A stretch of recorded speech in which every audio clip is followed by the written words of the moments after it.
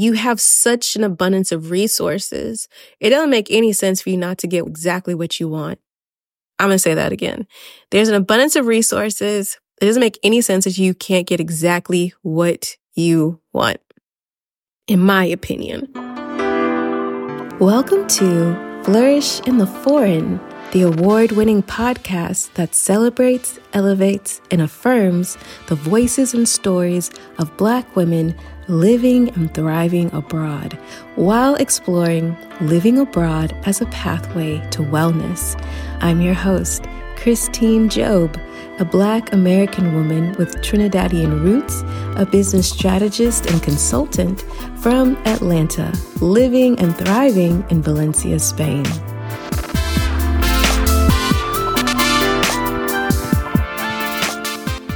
Hey everyone, welcome to Flourish in the Foreign. I'm your host, Christine Job. Thank you all for tuning in for this last episode of season 5. Yes, the very last one. Before we get into the episode, I want to take some time to honor one of our past podcast guests who has recently passed away. That is really weird to say, but it's true. Miss Gwen Benson Walker from season 1, episode 55, where she shared her journey of retiring to Barcelona, has passed away a couple of days ago. And she is and was so lovely, so full of energy and joy. And not to be cliche about it, but truly an inspiration, to live a full life, to raise children and to work and then decide, you know what, it's not over for me. I'm moving to Spain and I'm going to live my life. And she did. And she touched so many people's hearts. And I know that she touched a lot of you as well. It has been, I don't know, I guess a little bit surprising how deeply I'm affected by this. I did get to speak with Miss Gwen several times, and she is very delightful. I want to say that whatever reason you listen to this podcast, whether it be for inspiration and education to go abroad, whether it be for sisterhood to help fortify you as you are abroad, I'm deeply appreciative that you listen to this podcast and that you listen to each of these women's stories. They are sharing their lives with me, a complete stranger, most of the time, so that I can share with all of you. And I don't take that lightly at all. And something about Miss Gwen's passing has made it very clear to me that capturing Black women's stories is so profoundly important. So important for us to tell our stories in our own words, in our own voices. And I just feel very honored that I had the time that I did with her and that she was so gracious to share her story with me and with all of us. I also want you all to really, really think about who you are living your life for. Are you performing life or are you living life? Are you performing for an audience of people who could really give a damn about you? Are you cultivating a life well lived from the depths of your soul that fills your heart, that brings joy to you and all that surround you?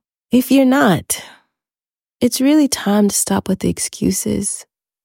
Changing your life disrupts. It is what it is. Disruption causes disappointment and anger. Sometimes. It is what it is. Tomorrow is not promised to any of us. May we all be able to live long, beautiful lives like Miss Gwen. but that is not a promise. So I hope that you listen to this podcast while you're on your walk, or you're washing dishes, or you're in the car, or in the bubble bath, or wherever you listen to this podcast. And I hope you really allow these stories to penetrate. I hope you really, really allow these stories to penetrate. And regardless of what the disruption might be in your life, perhaps it's living abroad, perhaps it's something else, I hope you get busy living life. I hope you get busy cultivating life. And I hope you stop performing. I sincerely hope that for you. Anyway, to Miss Gwen Benson Walker, thank you for everything that you've shared with me and you've shared with all of us.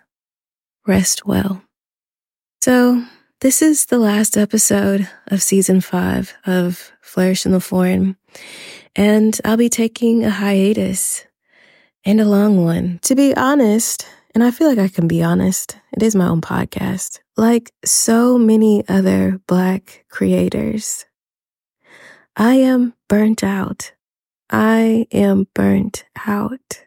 I have produced, edited, recorded, marketed over 120 episodes. And I do enjoy and appreciate the support from some of you who extended to me. But to be honest, it's overall kind of a thankless job. And hey, it is what it is. It's a free podcast. But I am burnt out. And because I truly believe in wellness and taking deep care of myself, and to cultivate my creativity in other ways, I will be taking a step back from the podcast for a while. Now, if you're listening and you were like, dang it, I wanted to be on the podcast, look, you can always fill out the guest inquiry form. And when I feel like coming back, I might hit you up.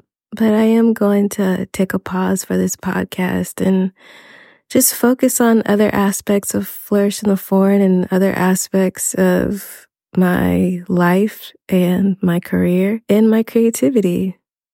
And it feels very weird, and I feel very afraid to do that, because this podcast has given me so much. So much. This podcast came into my life at exactly the right time, and I'm forever grateful for that.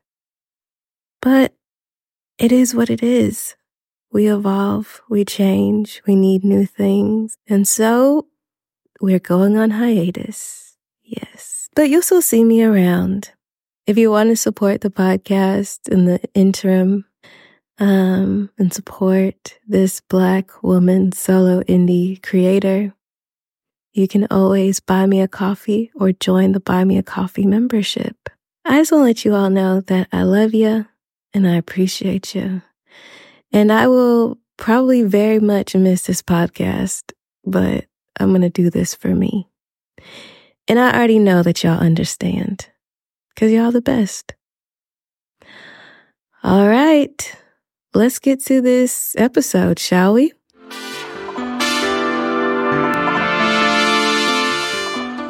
Season 5, episode 13.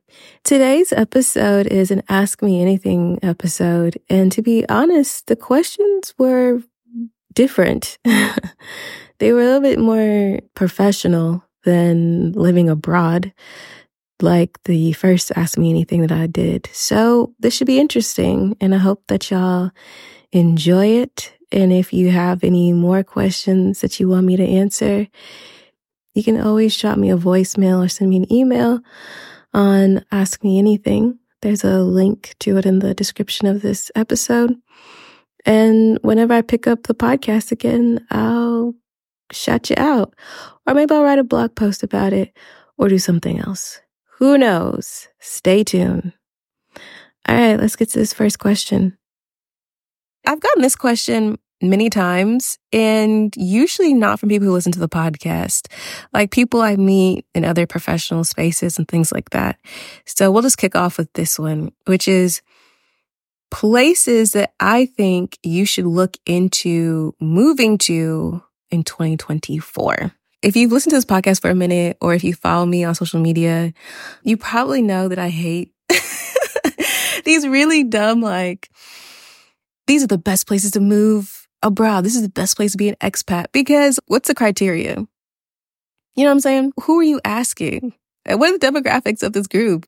I just don't like it. And I don't like it because of that, but I also don't like it because what we're looking for in our lives is quite complex, and it really requires an honest assessment of what we need, who we are, and what we need to flourish.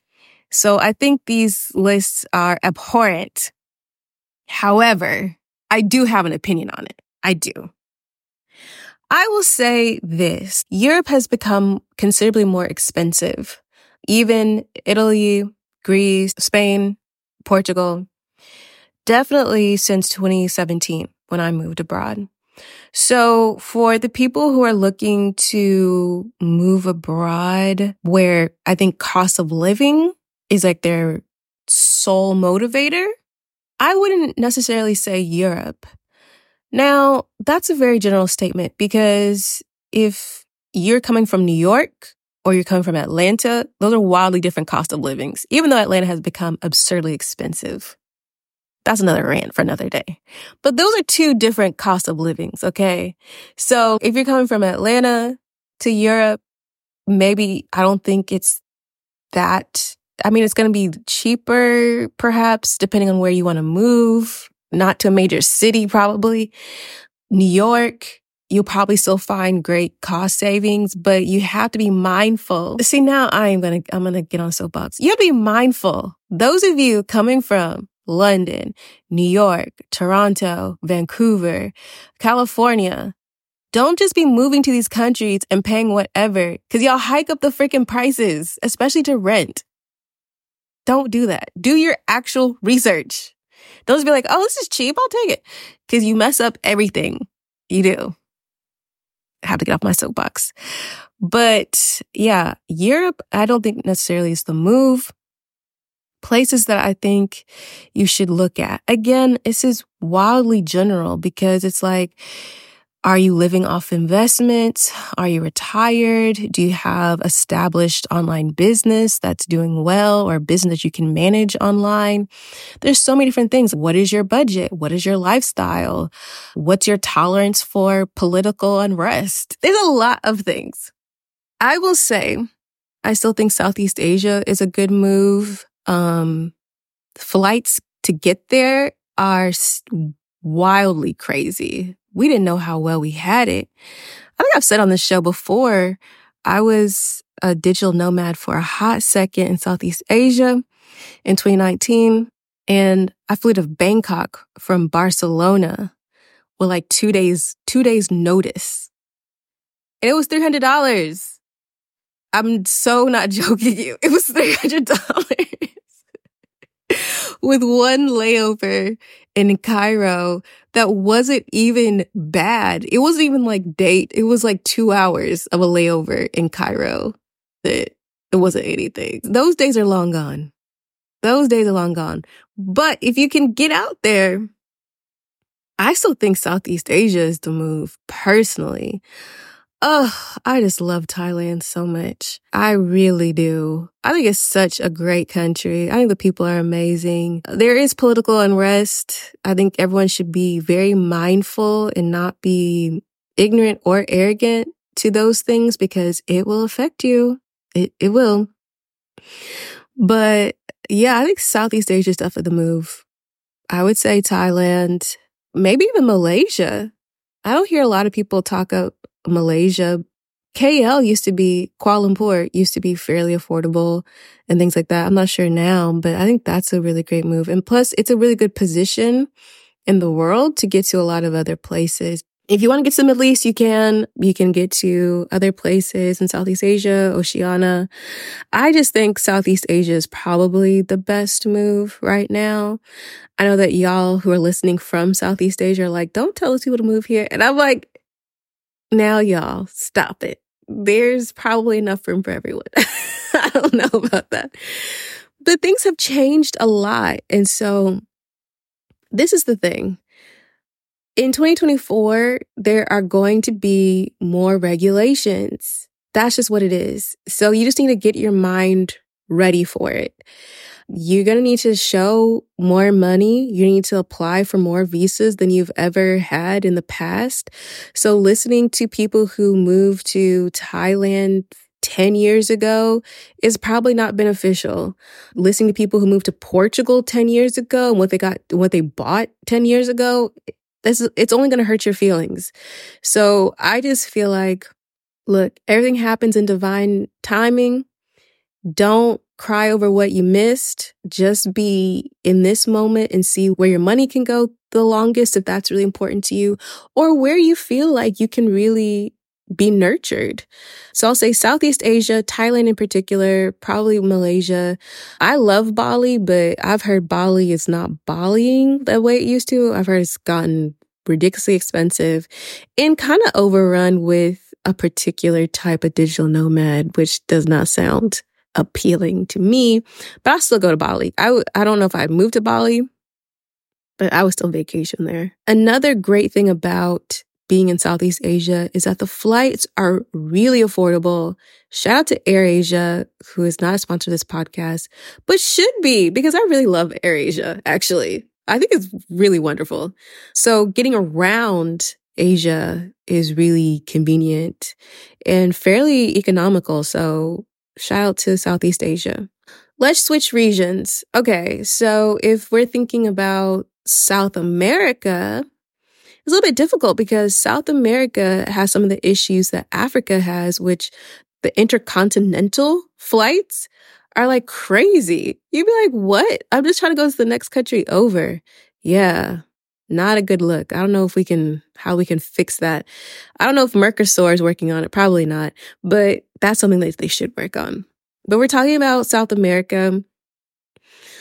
You know what? I would say, how about looking into Uruguay?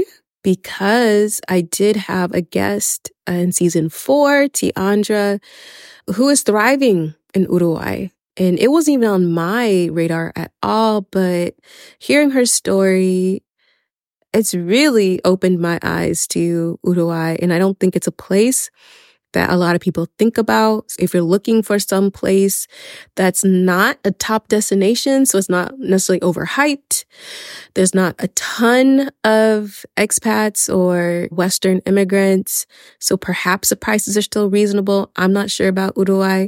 I would say maybe look into that. Montevideo, I've heard good things. That could be interesting for 2024. I would also say I'm a big fan of Panama, not Panama City, because Panama City just reminds me of Miami. And it's too much like Miami to me, in my opinion. I'm like, I've been here before. But maybe like the western coast of Panama, I think that could be a cool spot. It's still relatively close to the US, if that's important to you.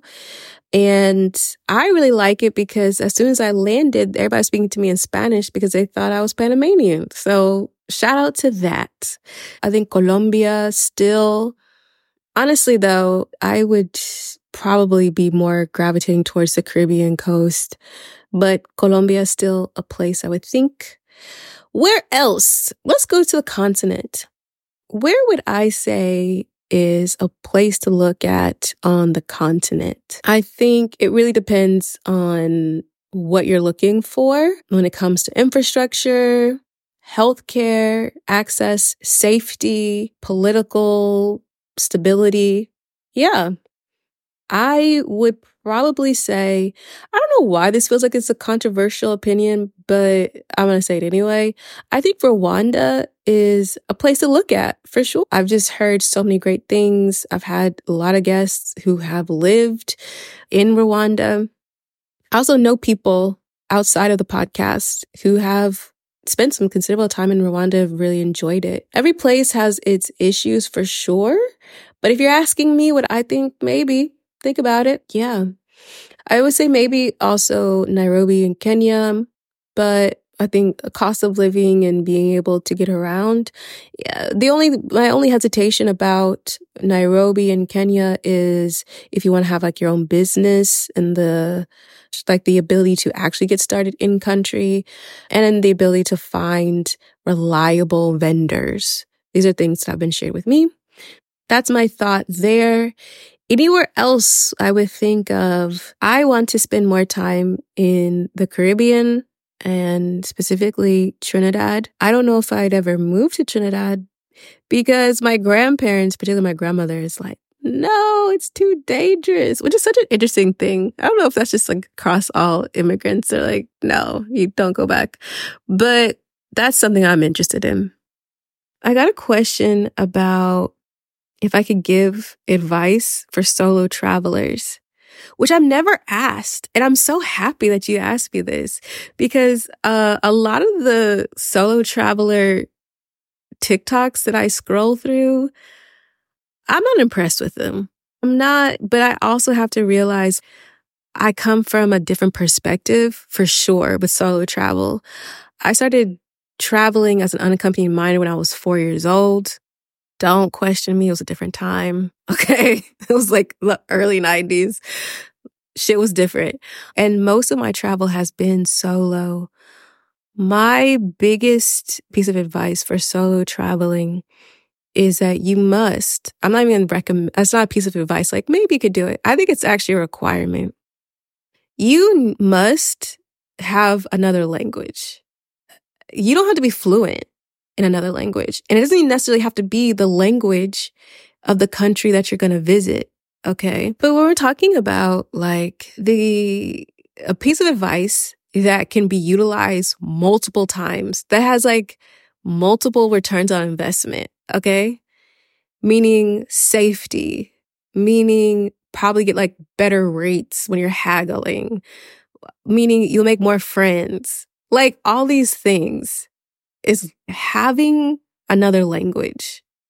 I know that people just want to be like, what can I get on Amazon? And I'm sorry, like, nah, fam, no.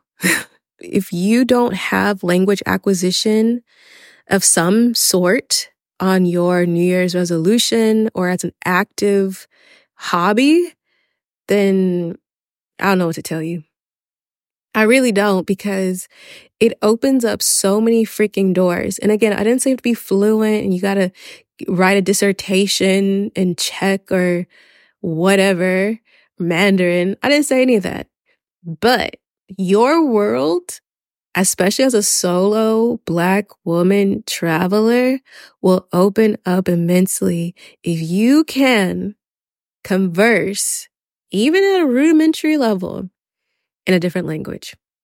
Okay? That is the best solo traveler tip. That's the best solo traveler tip. Nobody, I'm sorry. I've looked at some of these TikToks. No, I'm sorry. I'm not really impressed. People be like, oh, the best places to go if you're a Black woman. No. The worst places to go if you're a Black woman. No. Like all this stuff is based upon this one person's experience and their personality and their language ability and their like a lot of stuff. I'm not going to deny that anti-Blackness isn't global. It 100% is. Colorism, 100%. A lot of things. Passport privilege, yes. But if you're asking me what my number one tip is, language acquisition. That's what's going to change everything for you. And again, like I said, it doesn't have to be the language that you're going to be speaking in this country. For example, you speak English, but you're going to go to Chile. You don't speak Spanish. You should learn some Spanish. I'm assuming that you have a language book, but maybe you are conversational in French. You're going to have a way better time in Chile. You know why? Because people from all around the world speak French. Okay? So you'll be in Chile having this conversation or befriending people in French. Maybe you'll switch to English, maybe you'll switch to Spanish, whatever. But you will have a completely different experience. Safety-wise, when people can't place you, this is my experience. When people can't place you, you become less of a target. Okay? When I'm traveling solo, I'm not talking all loud. Okay? I'm usually not speaking at all. I'm observing. If someone tries to engage me, especially if I think they're sus, I'm gonna speak in a language that I don't think that they can speak. Even if they can speak it, they're gonna be shocked that I'm speaking. So now their whole reevaluation about who I am, if I'm a mark or not, changes. I'm not having a whole conversation with them. I just responded to them in this language. Maybe I'll respond to another language when they say something else to me. They don't know who I am. They don't know what's going on. And I walk away. You see what I'm saying? Language acquisition. Also, a lot of y'all want to work abroad or you want different opportunities abroad. Language acquisition. Again, not necessarily have to be in the language of the country that you're moving to. I mean, it makes sense that it would be, but there's a lot of things that happen. Maybe there's a German company. You're in Chile or something. There's a German company, but you speak German. You see how I'm saying? That's the number one tip. And I think I'm really passionate about it because I have so many friends, so many European friends, particularly from Eastern Europe, that speak 5 languages. And I'm just like, their life is so fascinating because Eastern Europe is not very rich, but they have created so many opportunities by being able to speak multiple languages. Okay? There's lots of regions in the world that people have not only just picked up English, but they've picked up several other languages.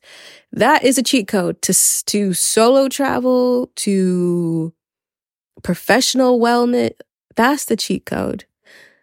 The cheat code for this year is language acquisition. I promise you. Take my advice and get back to me. Tell me I'm wrong. Tell me I'm wrong. Learn some Mandarin if that's what you want, or Japanese, and go to Ecuador or go to somewhere else and use your language and tell me it doesn't immediately help you out. You make friends like crazy. People be like, oh my God, I speak Japanese too. You'll be in somewhere where you didn't think nobody else spoke Japanese. I promise you, it's the best. Mark my words. The next question is how to find a therapist abroad. Goodness. That's a conversation we could have. How to find a therapist abroad. And not just a therapist, right? I'm assuming a therapist that you will actually talk to and you will stay the course. It's tough. I'm not going to lie, because you might be, depending on how comfortable you are in various languages, maybe it'll be easier for you. I don't want to do therapy in Spanish. I don't. I'll just say that I have no interest in doing therapy and talking about my lived experience in Spanish. I'm sorry. And I would prefer to have a Black woman therapist also. I don't have a Black woman therapist. I do have a nice therapist who is Latina. So I think that's really important. I need somebody, when I tell them things, they get it. I don't need somebody to try to therapize me out of my lived experience. That's a no-go. It would never work on me anyway. So, no. So finding a therapist abroad. I think I've said this before. Some therapists that I know have found a way to work around licensing issues by providing life coaching services. So they'll be fully accredited. Okay, so these are not like life coaches who got like a certificate from lifecoachschool.com. No shade. But these are people who went to school, are licensed in their country of origin, are in good standing and stuff like that, and have a life coaching like side or arm of their business. I think that's probably the best way to handle that. If you find a therapist who you enjoy at home, who is willing to life coach you abroad, that would be great. I don't know the ethics of that, but I'm just telling you what some people have done. My therapist is actually a registered therapist here in Spain. But if I couldn't work with her, I would do this. I would find a life coach. I would. Also, the best way to find it is, I think, word of mouth. There's a lot of directories. Therapy for Black Girls has a pretty extensive directory. I don't think it's international, though. I would put out a call on LinkedIn, honestly. But I put out a call on LinkedIn. I would put out a call in my the Facebook groups, like the expat groups.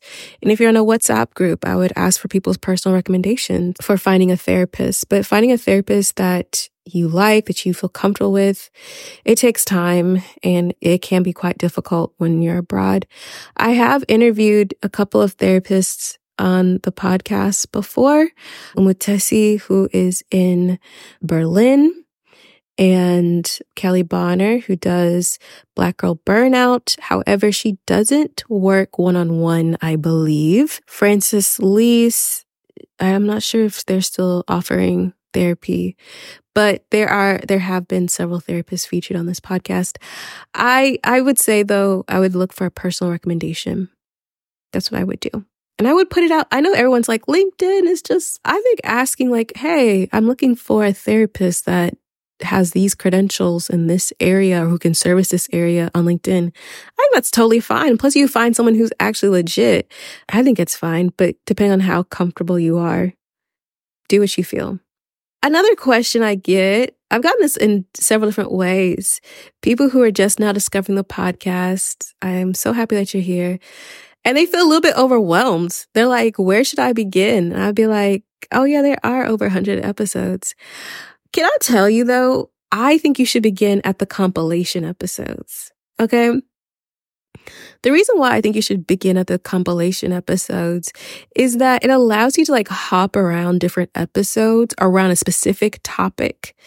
And if you enjoy that person, if like, I want to hear more of what she has to say, you can do so by just going to that episode. So I think it's a really great little platter, personally. And I would say that it helps you to get really well versed into this world of not only living abroad, but Black women living abroad, and really understanding that there's no monolithic experience. Because let me tell you, this is why I love this podcast so much. I love it so much because, look, these women are living their lives and it looks different everywhere. And they have no problem telling you what their lived experience is. So I would say start at the compilation episodes.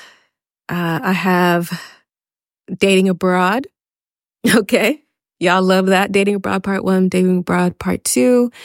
I have Build a Business Abroad Part 1, which features a lot of the women that have been on the podcast, their business entities. We have Pregnancy Abroad, which has been an eye-opener for me. Although I am child-free by choice, I love Black women and I want us to have the best experiences in everything in the world, particularly pregnancy. And it's been really eye-opening, the different experiences you can have abroad while being pregnant. Motherhood Abroad also. I have Motherhood Abroad Part 1, Part 2. I have Healthcare Abroad, which honestly, I think more people need to listen to those episodes. Financial Wellness. That episode is a compilation. I think it's a really good compilation. That's a compilation, though, that you need to listen to several times with your notebook out and take lots of notes. Okay? And then, because there's a lot of actionable things that you need to go ahead and do. Yeah. So I would say start with the compilations. And I think I'll do more compilations in the future because I think they're so helpful. But that's my opinion. I always try to get people not to cherry pick based off location. One, because like the title doesn't always tell you everywhere they've lived. And sometimes I try to put it in the description. But I've been doing this for 3 years. So sometimes some of the stuff is old. I've evolved. My perspective in SEO has changed and I haven't updated it. So yeah, I will caution you against actually cherry picking based off of a country. One, because it goes against my philosophy and moving abroad with intention, which is never to choose a country first. That's not what you do. Those of you that listen to those episodes, or you've heard me rant and rave about this, or if you have the Move Abroad with Intention guide, you know that the first step is to really understand who you are and what is working in your life, what is not working. And you start developing a picture, a clear picture of what a life well lived would look like. And we don't get to the country selection of it later on because we are trying to really be anchored in a clear vision of who we are and what we want. And then we allow ourselves be open to the possibilities of locations and places that will nurture us. Not that where we have to figure out how we can be nurtured in a place because we've already decided on a place. Okay. I'm going to step off my soapbox for that, but that's what I would say. I hope you've enjoyed this episode of Flourish in the Foreign. And if you have, please support this labor of love because it is labor nonetheless.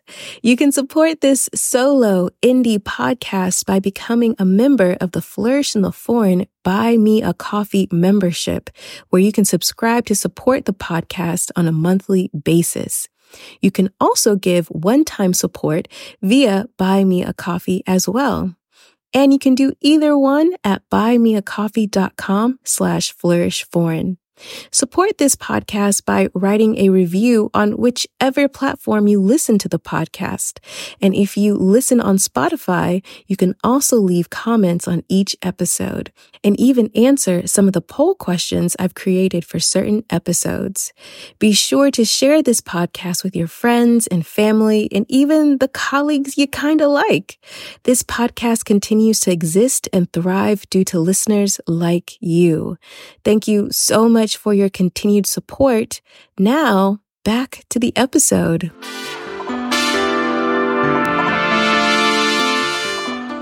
I've been asked by several people who they didn't identify this way, but I am going to go ahead and identify them this way as fairly young, ambitious Black women, which I love. You know, women after my own heart who've asked me questions about how I do what I do. How have I done all the things that I've done? I love that. I love it so much. When I was in my 20s, I was definitely a very aggressively ambitious young woman. And, sometimes people don't really like that. But I also developed a personality where I was like, you're going to have to tell me no to my face. That's what's going to have to happen. I say all that to say that I appreciate, young women being ambitious, trying to ask me questions and all those types of things. I appreciate your hustle. I see you. I was once you. I still feel like I am, but Father Time says that's not true. So let's get into these very specific questions, which I love. I will say this. I've said this a couple of times. I'm child-free by choice. Doesn't mean I hate children. I love children, but it's just not for me. And I think sometimes when people say oh, I've always had that maternal urge. I've never had that. But what I have had is I've always felt very strongly about being a big sister. I am a big sister. I think I'm a damn good big sister. I take on that role of mentorship and maybe leadership very seriously. I'm pretty good at it. So for me to be able to impart any quote unquote wisdom is an honor. And it's also a place I feel really comfortable. Maybe it's a Capricorn in me. I'm like, oh, you want me to tell you what to do? Okay, no problem. So shout out to the ladies who've asked me these types of questions. I think when you reached out to me, I just didn't have the capacity. So part of my wellness and part of my soft life is being honest when I don't have the capacity to do a one-on-one, to be a mentor or whatever. That's just what it is. But I would like to address some of these questions because I did write to all of y'all, but I'd like to address some of these questions for everyone. Okay. One of you guys had mentioned that you were a writer and that you had heard that I did write for a time. And you were really curious as to how you could be a writer and go abroad. And the advice I gave you was fairly specific, but I will give some general advice for everyone else. One, I have a background in law and I fell into this opportunity to be a blog writer for a boutique web development firm through networking. Let's do an exercise together. So you want to be a writer and you listen to this podcast. Now, I'm going to tell you, there have been so many people who've been writers on this podcast that you need to go ahead and listen to those episodes. People who've written books. Okay. One, the authors that I've featured. So you should go back and listen to all the episodes I've done with Lola Akamande, or you should listen to the one I did with Tamara J. Walker. You should listen to the one I've did with L'Oreal Tharps. I've featured lots of authors, a lot of people who've written books. I'm trying to think about everyone who comes to mind right now. But like Morgan, Sophia, Nikem. I think go back to all the episodes where people are writers and they talk about writing and listen to those episodes. You have to listen to the episodes first. Not because I'm like, oh, I want the downloads, but because it's a sign of respect to the person that you are about to approach. Okay? I think that might be the issue that a lot of people don't get when relationship building is that relationship building is both give and ask. Notice I didn't say take. It's a give and an ask. And a lot of people are really lazy with the give. They're just like, I have nothing to give. Just help me. And like, that means that you want to pay someone for a service. Do you understand what I'm saying?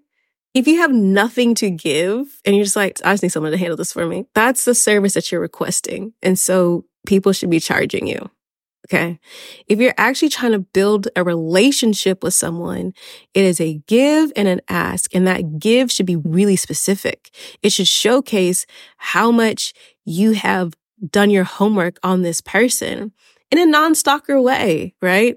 Maybe you start with listening to their episode on this podcast.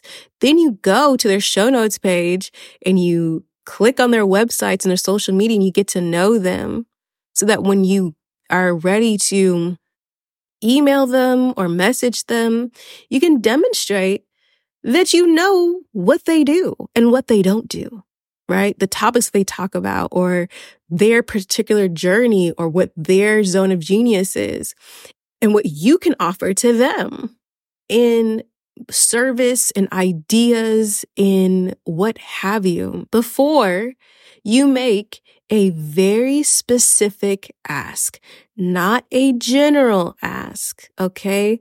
Now, this is a little bit complicated because I definitely have told people in the past that I was also the queen of like informational meetings. At the very beginning of my career, I would ask everyone for an informational meeting and it would work. And you would get time with people and get to talk to them. I'm not saying no, don't ask for an informational meeting, but like if you ask me for an informational meeting, it's not going to work on me because I'm be like, what do you want specifically? What do you want specifically? And I only say that not to be an asshole or anything like that. It's just like, I have to really manage my time quite tightly. And if you come up with a very specific ask, perhaps I will say, you know what? It's better if we just jump on a call, a 15-minute call or a 30-minute call. Or I might say, here are some resources. Like this will help you better than talking to me. Or what I have also done is I have personally introduced people to people that I know because you came to me with a very specific ask and you demonstrated that you were about your business.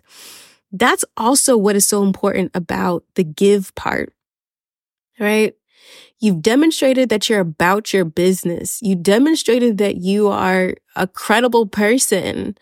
You know what I'm saying? Because you'll be contacting people basically like strangers off the street.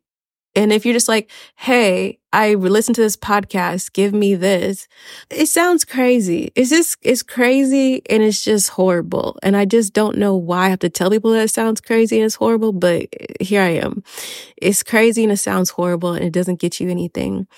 You need to demonstrate in your email and your message that you have listened, that you are a fan, or that you are intrigued. You don't have to like kiss someone's ass. You just need to show that you've done your homework so that someone may actually want to respond to you. Does that make sense? I think it's a sign of respect as well, especially if you didn't have an ask and you're asking someone to do something for you, asking of their time, asking of their network. Like you need to prove yourself that you are someone I can say, yeah, contact so-and-so and tell them I sent you. Okay. How about an aside though? Let me say this really quickly. This happened one time this year. Someone did use my name when they contacted a past podcast guest. They didn't say, oh, I listened to you on Flourish on Foreign. They made it sound like I know them. And then they also made it sound like I personally recommended them to contact this past podcast guest. This has nothing to do with the writer. If you're the one who wrote me about the writing thing, that's not you, girl. I gave you that one, and don't worry about that. This was someone who didn't even write to me. They didn't write to me at all. They just dropped my name. And don't do that. Don't you in your life ever do that. Okay? Because it's not like, oh yeah, I really like Christine and da-da-da.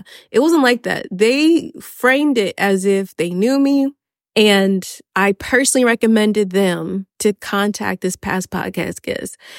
And that was not the case at all. They had never written to me. I didn't know this person from anything. Don't ever do that in your life, because that past podcast guest texted me. I don't know if you guys know, like, I'm closer, or I keep in more contact with some past podcast guests than others, but they all know that they can email me at any time and be like, what's up with this? So don't do that, because then I'll be like, who? What? We had to get on the phone. And I'll be like, girl, tell them to go on, because I don't know them. Don't ever do that. Okay, that's one way for me to remember you. You weren't even on my radar. And for you to be, I won't say blackballed, because who am I? I'm not in industry, but don't do that. That's highly inappropriate. And if you think like no one will know, people email me all the time. Like, what you may see on the podcast and like on social media is like 2% of what's actually happening, not only with this podcast, but with the brand and my professional life. It's vibrant over here. It's flourishing over here.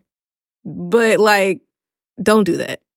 Highly inappropriate. If we're talking about how to be a writer, you would go back into all of these episodes, and I would figure out one or two that I deeply resonate with. I would listen to their episodes. I would go to their websites or social media. I would figure out why I resonate with them, because I would include that in my email or my message. I would also figure out what is my particular stance in writing, the things I'm trying to accomplish, and what I can offer. Offering something, giving doesn't necessarily have to be a service. It can be if you want. It can just be very well thought out ideas, concepts, advice, what have you, that are so engaging that someone might actually want to talk to you. And then you can make an ask. That's how you build relationships, guys. And honestly, Flourish in the Foreign, not to toot my own horn, is an excellent podcast to do that with. It's an excellent resource to build your own community with and build and cultivate your own relationships with. It really is. I know all these women. I know them. Okay. But you don't. You know of them because you listen to the podcast, but these women are not part of your network. These women are part of my network, right?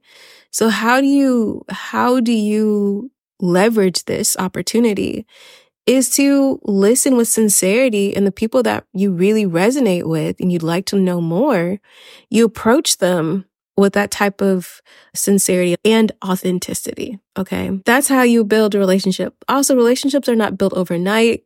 Don't be asking for things that you need ASAP to people you don't know and you're not willing to pay. I feel like this is also very obvious, but I don't know. Apparently it's not. So that is my professional advice. I'd also say, as a young, ambitious woman that I once was, I still feel very young, but I'm not in my 20s. I would be so audacious. Now, okay, now I told you not to be crazy, and I'm now telling you to be audacious. This is the thing. You have to be strategic with this audacity, okay? You got to be strategic with this audacity. Meaning, like, you might say, oh, I can't possibly reach out to so-and-so because I'm merely a... No, you can reach out to whoever. You can reach out to anyone in the world. I think Mrs. Michelle Obama has an email, at least her foundation does. I would reach out to Mrs. Obama if I wanted to. You know, if I had something to say to her, I would. That is what you should be audacious with. Now, in the delivery, in the ask, is what you need to have some sense. It doesn't mean that the ask can't be audacious. It just needs to have some sense. It needs to have some context. It needs to have some research. It needs to have some sense. Okay? But the ask can be audacious. The aspiration can be audacious. I just think that when you show that you have sense, it shows that you are competent, interesting, smart, and it works. In my opinion, it works. That's my advice for young women who are wanting to go abroad without any more context of what you want to do abroad. Maybe I should do a call-in for those of you that may have some more advice for these young women who are listening to the podcast. I might do that because let me tell you something. When I graduated from undergrad, I wanted to go abroad then. Okay. And it was a recession. Nothing was happening. I didn't know anything about the auxiliary program. If I did, I would have done that. But I didn't know about anything. Like, it was crazy. I didn't have nearly as many resources as y'all do now. And the thing about having abundance of resources, though, is being able to really exercise discernment and actually execute strategy so that your efforts don't go to waste. Partly they will because, hey, that's how you learn. You live, you learn. You thought you want something, you actually don't want it, da-da-da. But like, you have such an abundance of resources. It doesn't make any sense for you not to get exactly what you want. I'm going to say that again. There's an abundance of resources. It doesn't make any sense that you can't get exactly what you want, in my opinion. If you have discernment, okay, you got to have some sense. You got to be competent. Okay, you need to be able to communicate that. I don't see why you can't have everything that you want in your career at some point.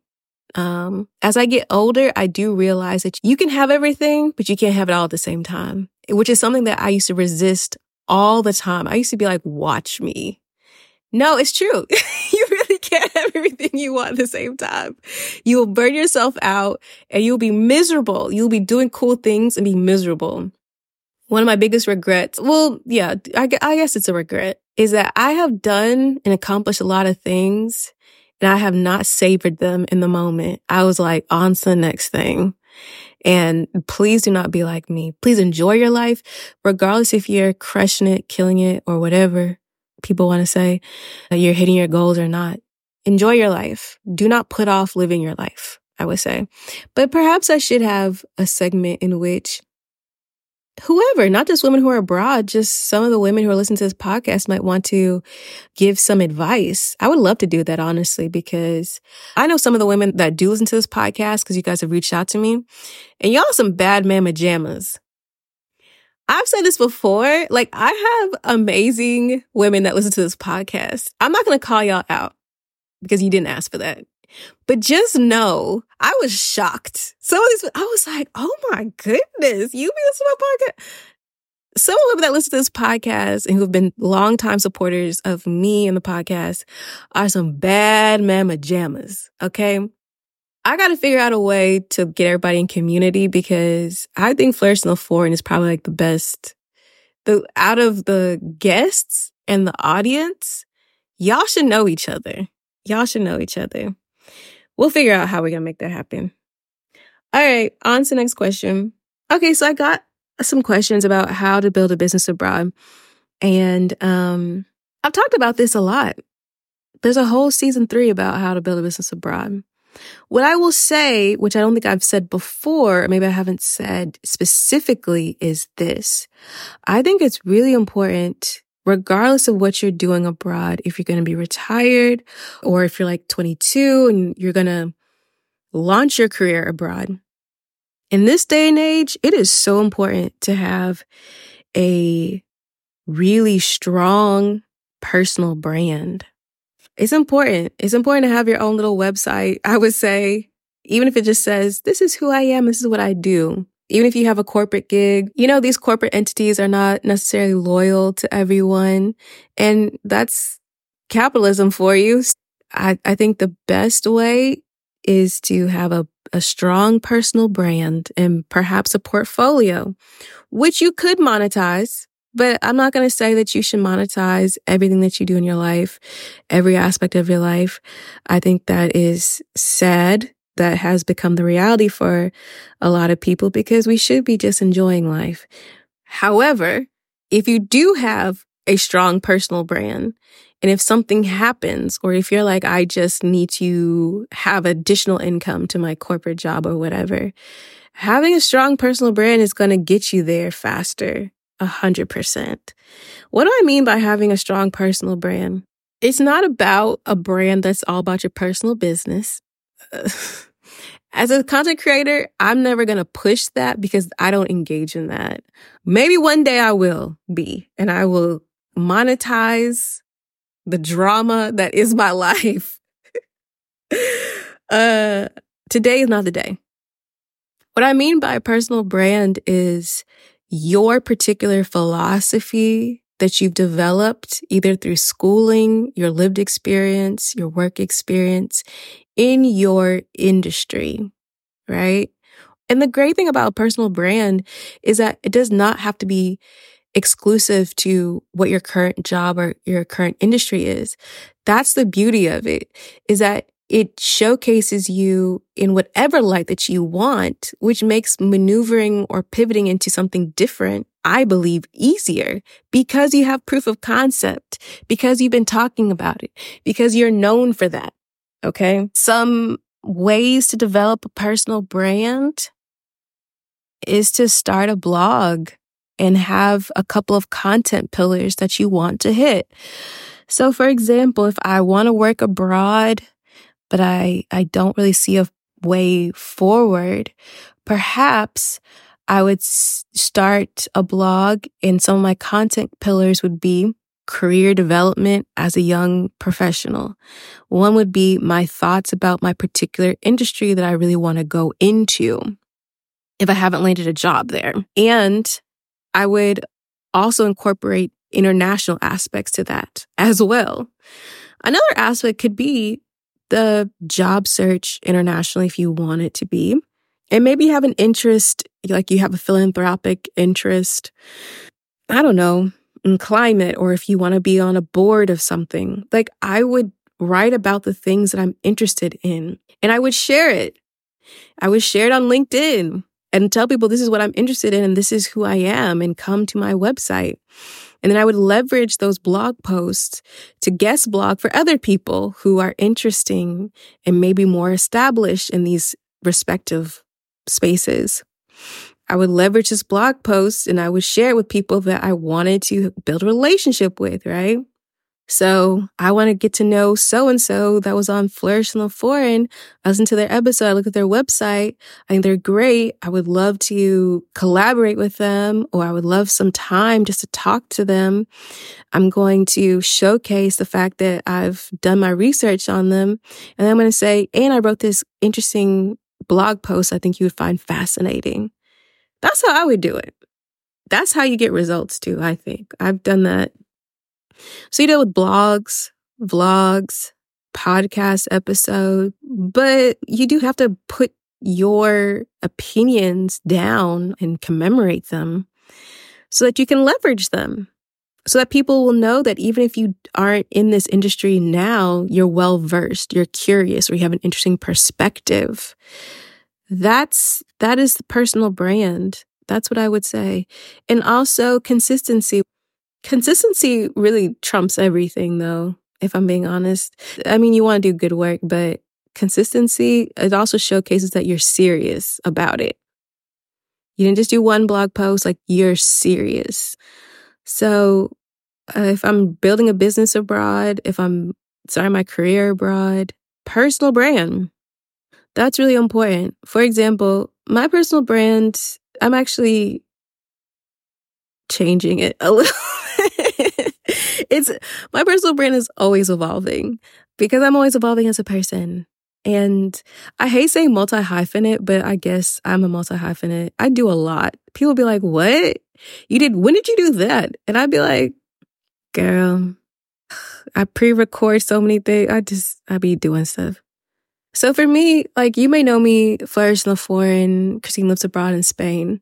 Other people know me as a business strategist, particularly working with women of color. Other people know me as an award-winning podcaster, but also a champion of women's voices around the world and putting on content and programming that elevates women's voices around the world, and also really investigate how podcasting can not only be an amazing and accessible way for storytelling, but also truth telling and journalism, and also economic empowerment. And we know that when women are economically empowered in communities, the whole community changes. So you might know me from that. You might know that I'm a lawyer. Maybe you knew that. Maybe you didn't know that.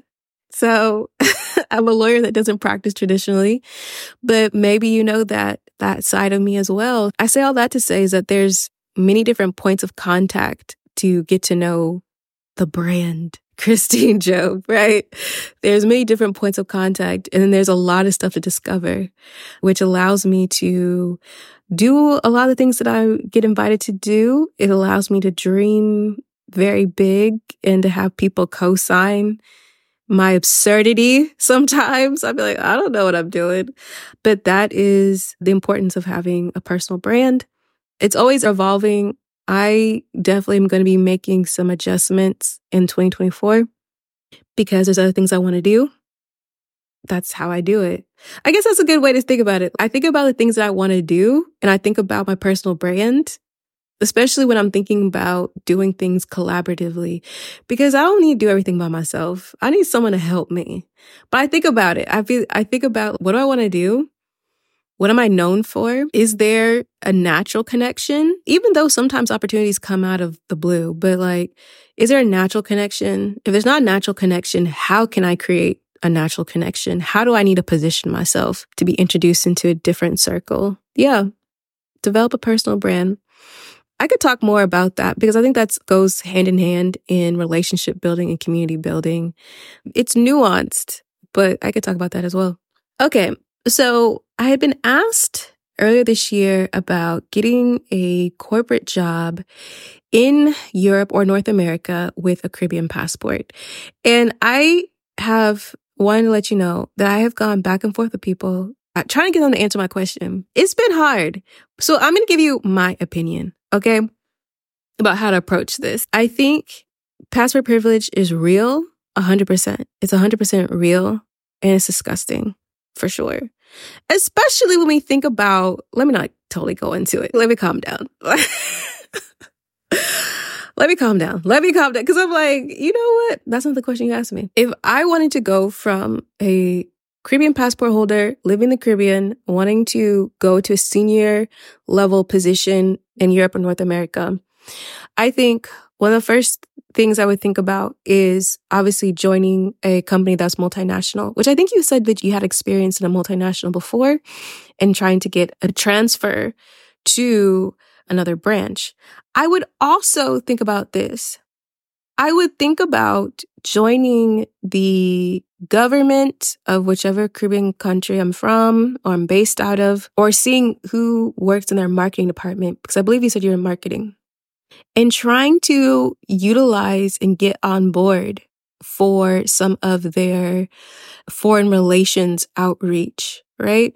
So in the United States, there is the American Chamber of Commerce, and there's American Chamber of Commerce in most cities. I'll say there's one in both Madrid and in Barcelona, and they're promoting American interests in Spain. And they're also a really great resource for people who want to do business in the United States.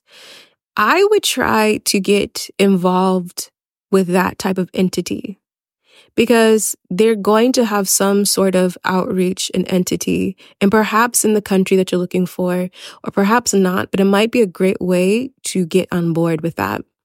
I would see who is the director of that, who is in marketing. I would look them up on LinkedIn. I would message them after I've done my little research, see what they do, if I know anybody that knows them that can make an introduction. I would ask for 1 hour of their time. Or actually, before I even ask for 1 hour of the time, I'd see like what types of projects they've worked on. What are the things that they're posting about, they're happy about, especially at the end of the year. What are people posting them, tagging them in?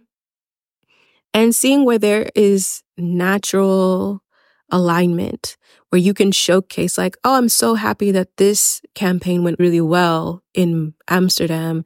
However, I think that this could have made it even more impactful because I did X, Y, and Z with my own company.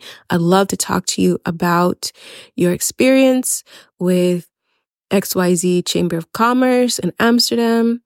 And that's how I would do it. It's very convoluted, 100%. But if I'm honest, all the opportunities I've ever gotten have never been linear. They've never been linear. It's never been like, here's a job opening or here's the opportunity. It's rarely been like that. It's always been through relationship building, which feels very convoluted and it's a lot of work, but you learn so much. You learn who the key players are. You learn like, that sounds like a good opportunity, but it's not, girl. Run. You learn so much. And then your name is discussed before any job posting gets posted. You know what I'm saying? You are just at top of mind or people really put you on. That's what I would do. I feel horrible that I couldn't give you the type of response like from the people I was thinking of, but they were moving too slow and we got a podcast to put out. But that's how it goes sometimes. You put out a call, you ask for collaboration. Sometimes you get it, sometimes you don't. That is my advice, though. I do have several guests who are Caribbean who are working abroad. There's a lot of Caribbean women that have been on the podcast, either sometimes first generation, second generation, but with strong ties. I think it's really important. If you resonate with somebody, reach out to them. You never know who people know. But anyway, that is my advice, is I would just make all the relationships possible. If there's a conference or something, I don't know, maybe if there's like a conference, a marketing conference, like Web Summit or something like that, I would pitch myself to speak. Like when I'm talking about being audacious, this is the type of thing that I would do. Speaking about marketing from a Caribbean perspective, which I think would actually be really fascinating to talk about, right? Because I think people would think Caribbean's perspective is just tourism and da-da-da. And I think that would actually be a really great perspective. That's how I would start navigating my professional hunt for a job in North America or in Europe. And the reason why I would also do that is because I think it elevates your profile. So that if you need to come in on a highly skilled visa, perhaps due to your passport, then that demonstrates it as well. So that is my advice. I hope that is helpful. As I said before, this is the end of season 5. I hope that you've enjoyed this season. This season was really a gift to put together for y'all. I appreciate your patience, especially with me having to deal with some health issues and things like that. I appreciate your patience and I appreciate your love and your support. Flourish in the Foreign would not be here without all of you. And I love y'all and I respect y'all and I appreciate y'all. In the meantime, between time, Flourish in the Foreign is going on hiatus, but there are over 100 episodes, so y'all have a lot to listen to or re-listen. These are classics. They're classic episodes. So there's so much to learn and so much to listen to. Thank you so much for listening to this episode of Flourish in the Foreign. Be sure to grab the Move Abroad with Intention guide to not only aid in your leap abroad and making sure that it is successful, but also if you're already abroad, to keep you engaged and to keep you accountable as you cultivate this new life abroad. I've also curated a playlist of sorts that goes with the guide I made a whole list of episodes of this podcast that I think will be really helpful as you complete the guide. You could find that list in the description of this episode. And I'd also suggest that you grab the Build a Business Abroad guide if building your own business abroad or taking it abroad is something that interests you. It's not for everybody, but for those of you that are interested in it, I highly suggest you grab that guide.